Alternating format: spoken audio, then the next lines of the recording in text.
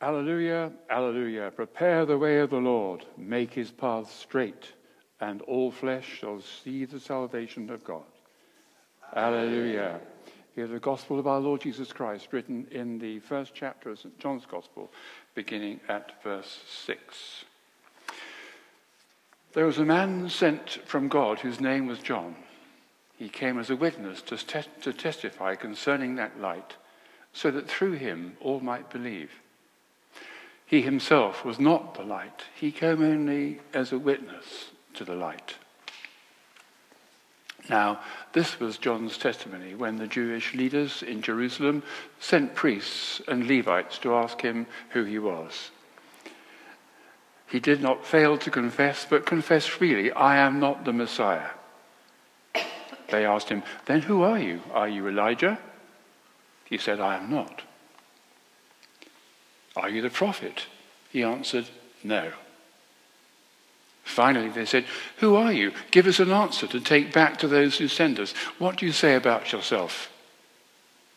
John replied in the words of Isaiah the prophet, "I am the voice of one calling in the wilderness, make straight the way for the Lord."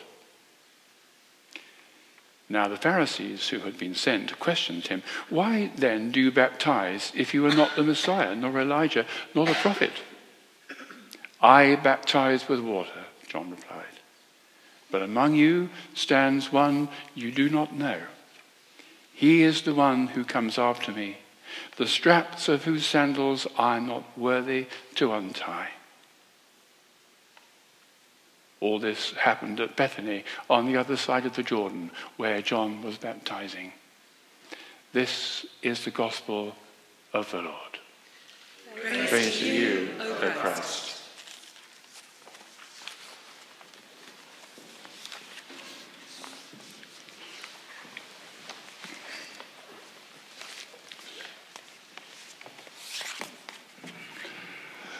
Please do sit down.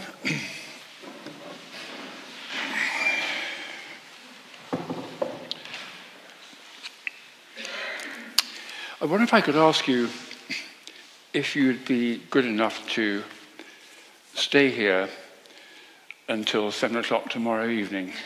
Would that be okay? It doesn't matter about 10:45 service. They can have it in the cross somewhere. Because we would need all that time just to scratch the surface of that wonderful Isaiah chapter, Isaiah 61. And even as we are reading it, weren't our hearts just saying, "Yes, Lord, isn't that wonderful?" That's how it's going to be. But that is how it is. That's what we're celebrating this morning, and what we're celebrating in Christmas time. But if you haven't got time to stay there till 7 o'clock tomorrow, let's just look at the first two verses. 11 verses of Isaiah chapter 61, 12 promises. And we'll just look at the first 4 promises. And even that will just be just a skit through them, because we could spend a week on every single wonderful promise. But we'll just look at the first 4. So let me read you these first 2 verses. "The Spirit of the Sovereign Lord is on me, because the Lord has anointed me to preach good news to the poor. He has sent me to bind up the brokenhearted, to proclaim freedom for the captives and release from darkness for the prisoners, to proclaim the year of the Lord's favor and the day of vengeance of our God, to comfort all who mourn." This is the third Sunday of Advent, and the word Advent comes really from the verb, well, it does come from the Latin verb advenio, which means to arrive. But actually, literally, it's to come to, add to, venio, I come. So what we're celebrating is the fact that he has come to us. And we are going to be celebrating that in the next few days so wonderfully, that he's going to come to us. So maybe I could try and unpack that a little bit and perhaps offer you some examples. In the examples I'll offer you, I'll change the people's names, but I hope it'll encourage you. So should we do that? We'll just look at these first two verses. Okay, here's the first promise. He has sent me to bind up the brokenhearted. I remember years ago when I went to New Wine, I think in the main hall, the main auditorium, there were about 3,500 people. And one evening, the speaker sort of made an invitation to people to come forward at the end who were brokenhearted. And you know, out of those 3,500 people, at least 30%, probably 40%, just came forward in a wave of people. And they were Christians. And they came because they were brokenhearted. Broken relationships. So poignant, particularly at this time of year, Christmas time. That's the worst time, isn't it? When, you know, the sadness of broken relationships just rekindle themselves in our minds and in our hearts. Broken relationships, dashed hopes, unrealized expectations, disappointments, loss of a loved one. And again, particularly at Christmas time, as some of us will be doing that this Christmas. You know, and not just the loss of a loved one, but the loss of self-worth. So many. The loss of a sense of identity, the loss of our own sense of wonderful value that God has in us, but that we don't believe that we have any. And the loss of sort of the absence of the joy of living. That's a form of brokenheartedness too. There's really no joy in life. And Jesus says, I come that they might have joy and have it in all its fullness. I was at a church about 3 weeks ago one evening, and at the end, a lady who's 84, she came up to me and she said, I'm 84 now. And I'd like you to pray for me. So a friend of hers and we had the privilege of praying for her. And so we asked her what her situation was. And she said, I've never felt that I'm worth anything. I've never felt fulfilled. I've never felt that anything I've achieved has been of any use. I've never felt that I'm any good at all. She said, I've written 4 historical novels, and they've all been published, and they're selling well. But you know, she said, I didn't get a single ounce of enjoyment out of any of those that I've written. I didn't enjoy writing them. I didn't enjoy the satisfaction of seeing them published and seeing people buy them. So we spoke to her a little more, and it turned out that she had, as a child, she had simply not been given by her parents a sense of self-worth, a sense of who she is, a sense of achievement. But she'd just been belittled, often by omission rather than commission in one's parents. And so we spoke,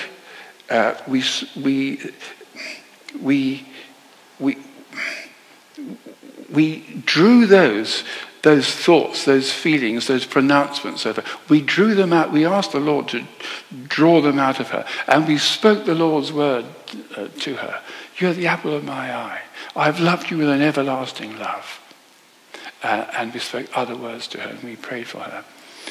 And I saw her 2 weeks later, and I said to her, how are you now? And she said, the minute you both prayed for me, she said, I had an explosion in my head.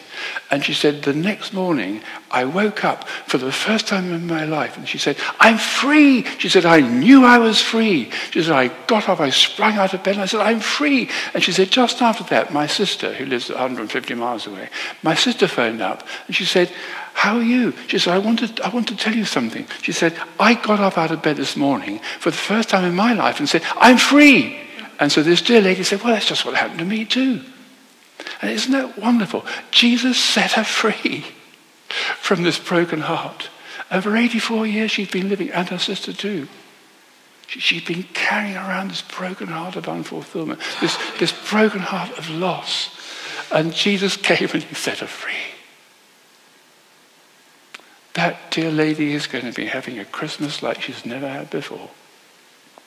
He came to set his people free. As I've said, Jesus' promises that he's already come. He's already done this. He's already here to do this, to bind up the brokenhearted. And I don't know any Hebrew really. I love looking at the words and trying to learn the words. But looking at the words to bind up, actually, when you look at the context in which that word is used elsewhere, it means to wrap around and to envelop. Can you imagine now? Jesus comes and he comes to just embrace her. He embraced that dear lady at that time.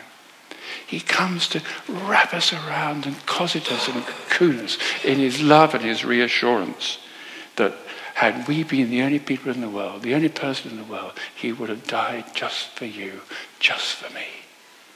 So valuable are we to him. So how does this happen?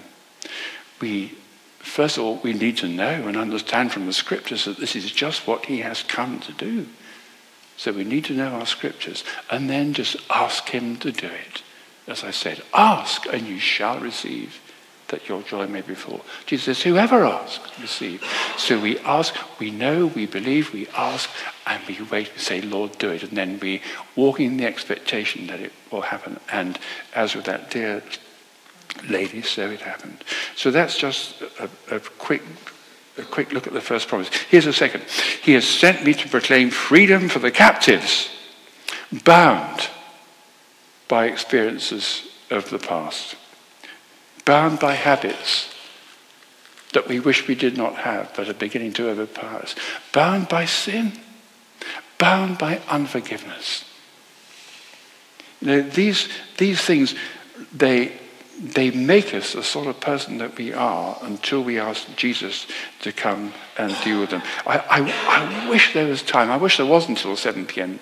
tomorrow to tell you of the way in which Jesus releases people who have been bound by the occult and are dominated by Satan,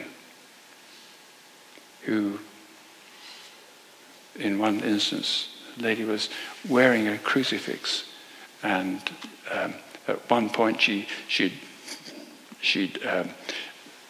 marked a pentagram, a 5-star occult star, and she stood in the middle of it, and her hand just flew to her necklace, and she ripped it off and sent it flying across the room because she had been involved so much in the occult. But Jesus came and he set her free that night. She couldn't say the Lord's Prayer. She could not mouth that prayer. But that night she walked away and she could. I saw her a few days later and her face had changed. There was light in her face. There was joy in her eyes. Her voice was different and her whole demeanor was altered because Jesus had set her free. Or those chained by unforgiveness. Yeah, the amount of people who've just they've made the decision not to forgive, and as soon as they do, they receive their physical healing because Jesus has set them free from that unforgiveness.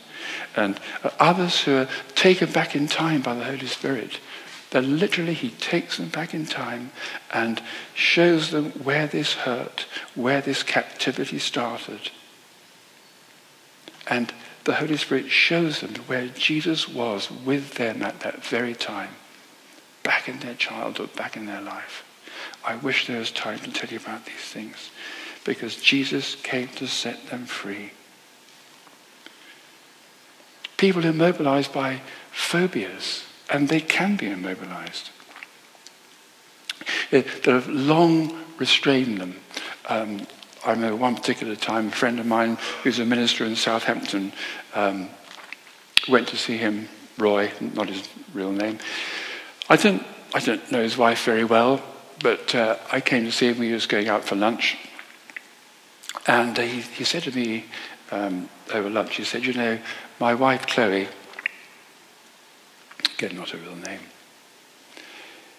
she has suffered from both agoraphobia, fear of open places, and claustrophobia, fear of enclosed places, for much of her life. They've got two lovely teenage boys.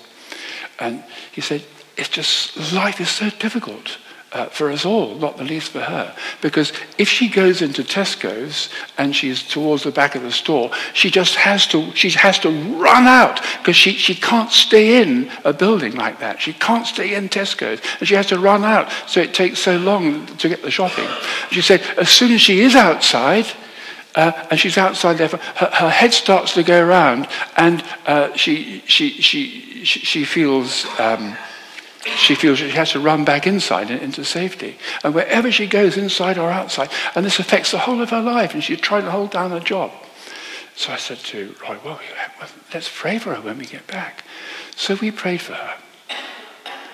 And we commanded this agoraphobia and this claustrophobia to leave her. And Jesus came and set her free. Because later that evening, he phoned me and said, Chris, do you know?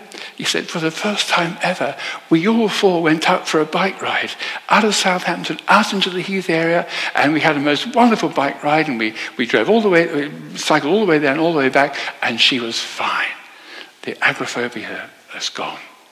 And later that week, he phoned up to say, well, she went to a business conference where in a big conference hall, there are 150, 200 people, and she was sitting right in the middle of all these people for the whole time during this lecture, and she didn't turn a hair. She was fine. She didn't have to run out because Jesus set her free. She had been walking around with chains in her life all that time, but he came. And he released that captive because Jesus came. And he's here ready now. He's here ready, more willing than ever we ask to receive or even believe that he can come and touch us now. But he does, and he will, because he has already come to us. He's already come to us, to you and to me. And I don't know about you, but I need him. Don't you? And here's the third price. And to give release from darkness for the prisoners. To proclaim release from darkness for the prisoners. Release from depression, from fear, from doubt, from anxiety. From chains around his beloved that have led, as I've said, to this half-life for so long. Can I just give you another little story? Lovely young woman, so vivacious, so full of life. Spoke to her at the end of the service, and there were marks on her wrist where she's consistently been slashing her wrists. And I said to her, Vicky, what has happened to you? And she said, well, at least every month, I just want to kill myself. I have this overwhelming feeling I just want to end my life. And we talked. And it was, she had been living under the power of words spoken about her, in fact, when she was in the womb. The doctor had said to her mother, you're going to die probably when you have this baby, and most certainly your baby will die, and we're not sure if we can save either of you. And she laboured in her pregnancy, did her mum, under this time. And in fact, the pregnancy was fine, and the mum didn't die, and nor actually did Vicky. But still the doctor said to the mother, well, okay, you've lived and your baby has lived, but she's not going to live very long. But she did. And there she was, a young woman in her early 20s. But wanting to fulfill the power This is the power of words. Wanting to fulfill this power, this pronouncement, almost this reverse prophecy over her. Wanting, she said, I want to end my life. And this, the Lord showed her and us, was the cause. And so again, we prayed, and chairs were being put away and stacked away, and there were conversations and people talking, and there she was. We just prayed for it in the middle of all this, and the Lord set her free. Jesus came after those 23 years and 4 months. He came and set her free.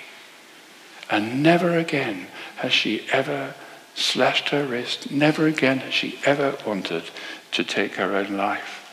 Bless her dear heart.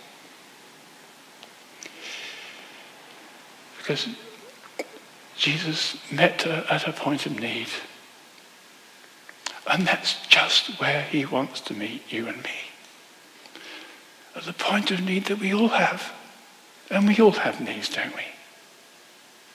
That's where he wants to meet us, here and now. He released her for all time, and he longs to do that for us. So when will the brokenhearted be freed? When will they be embraced? When will captives be freed? When will the chained be released? It is now.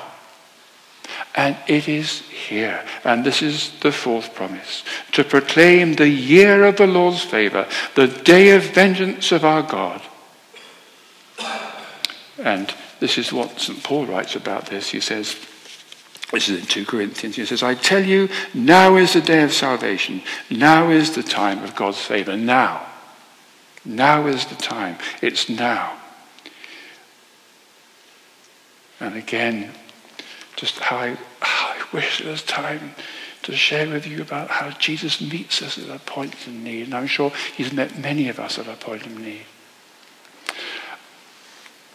Earlier this last week, I had the wonderful privilege of going to my favourite place on earth. I'll show you just one little picture of it. Roger, can you just put it up? This is my favourite place on earth, if you can get it, Roger. There. It's a monastery that I've known since I was 13 and become pretty involved with over the years in different ways. And I had come a few days ago to clean the windows there. They look quite clean there because that photograph I took a few years ago. But they've become very, very dirty, full of cobwebs, and I spent the whole day cleaning the windows. That's just a small cloister. The large cloister is so big that it's almost a kilometre all the way around. Huge. And so I was cleaning those windows, and one of the brothers, lovely Brother Henry, he's a philosopher, but he has the humble job of being the pantry man. And he came to me, and we had a chat, as we do when we're together.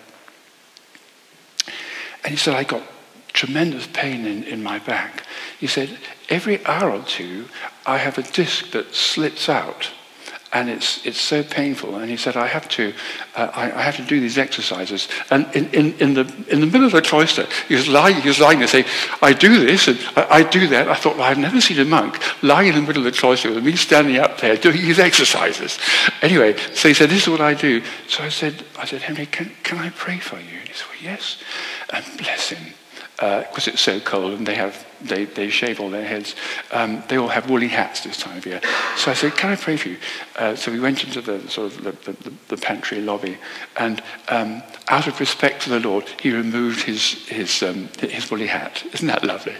And he stood there. I just put my hand on his back and asked Jesus to. And we spoke to the disc and told it to go back and take its own position and not to move from there. A minute, I guess. And then he carried on with his job and I carried on with mine. And he came to see me later that day. He said, Chris, ever since that time that you put my hand on my back, I felt this heat and I haven't had any pain at all and my disc hasn't slipped out. And Jesus set him free. And Jesus put his disc back. And I'm trusting that it's going to remain back forever now. He's got many years to go. He's a very young man. And Jesus came and met him at his point of need.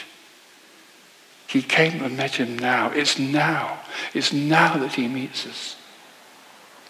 And forgive me for saying it again, I know I said it so many times here, but you remember what C.S. Lewis said? He says, God lives in the time of eternity, and we live in the dimension of time. He's in the dimension of the divine. We're in the dimension of the human. And there is only one point at which the divine will meet the human. There's only one point in which the dimension of heaven will meet earth, and that is now. Not a year, not a minute before, because it's gone. Not a minute hence, it hasn't come. The only point at which God will meet us is now. He's come to us now. The year of the Lord's favour. What that actually means in the Hebrew is the year of his delight and kindness. His delight in us and his kindness to us. The day of vengeance, that sounds a bit harsh. The day of vengeance of our God. The day vengeance also in that context means to take action against. He's come to take action against all that causes us sadness. He's come to take action against all that harms us in our lives, mentally and physically. That's what we celebrate this Advent. That's what we celebrate this Christmas. That's what we celebrate now. And that's what we celebrate today. One day, dear brothers and sisters, he's going to come for us. But today, he's come to us. And he's come now to you and to me. And so if you have a point of need this morning, you go and you meet those who will pray for you in the sanctuary, in his sanctuary, and you meet with him in the now. And he promises that he will change your life and mine.